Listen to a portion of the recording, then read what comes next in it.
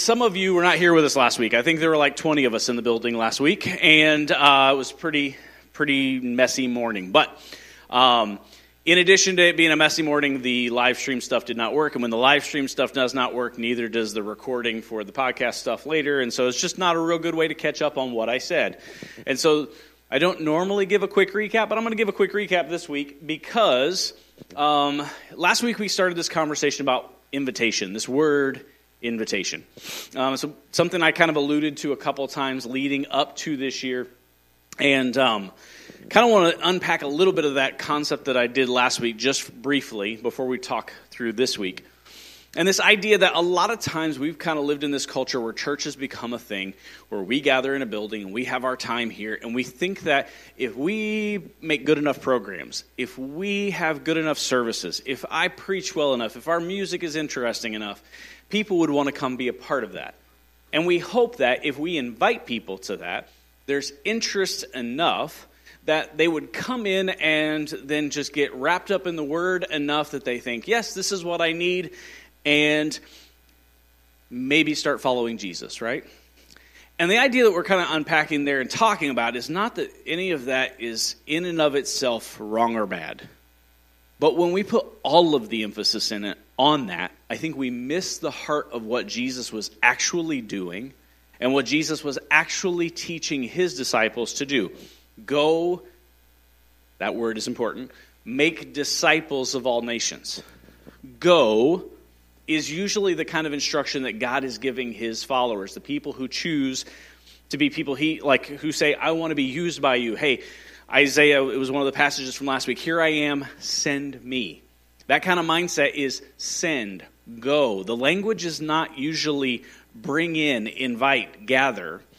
There's still verses and things that talk about gathering. Hebrews says, do not give up on meeting together as some are in the habit of doing. And so what we're really saying in the midst of these conversations is trying to reframe the way we view invitation, the way we view discipleship, the way we view our goal and our heart and our emphasis for this year to be more than people who just attend, but to be people who are followers of Jesus, follower of his teaching, followers of his way.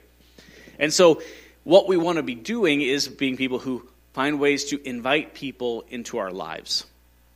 Because in inviting someone into our life, we have the opportunity for them to have relationship with us. One of the things I mentioned last week is it's kind of like inviting somebody to a game night. For me, like if I invite one of y'all to a game night, some of you might be like, oh, I love games. Candyland, Sorry, some of these things are great. And I'm going, that's not the kind of games we're playing. The kind of games we're playing has like a 27-page rule book. And it's going to take a while for you to get through that. And there are other people here who already know what they're doing, and they're actually really good at this. So you're going to lose. Just be aware. It's a little, that doesn't sound appealing, right? For some people, that's it. Thanks, Keith. Solid amen. I love it. It's the same thing, is basically. And so, but that's kind of the way it feels sometimes when we invite people to church. I like you, and I don't even necessarily have a problem with your game.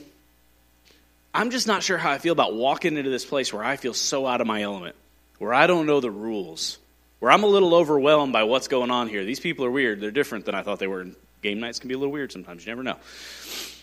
We're nerds, and we're okay with that. It's all right. But it's one of those things, it's overwhelming to be invited into a space like this. But what if I'm invited to somebody's house for dinner?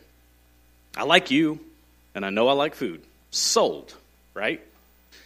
It's so much simpler when we are talking about us being the church, and we're inviting people into our lives so that they start to spend time in community with us, start to kind of walk through life's journeys, life's ups and downs, the highs and lows, the difficulties, the brokenness, the different things we face together in that relationship, and then ultimately even studying together. And sometimes when I say that, we're going to unpack all these ideas in more depth, but it's not just studying the Bible, but it's just like, what are you learning? What are your views on the world? How are we just discussing and navigating through the truths of life and how we deal with those together in ways that help both of us grow? And whenever we're in that kind of relationship, we have opened ourselves up to that kind of invitation, then we have this amazing opportunity for someone to see Christ's love, Christ's work, Christ's transformation in us, in a way that makes someone say, you know what, as I'm learning with you, as I'm walking with you, as I'm seeing this, I have a desire for what you have.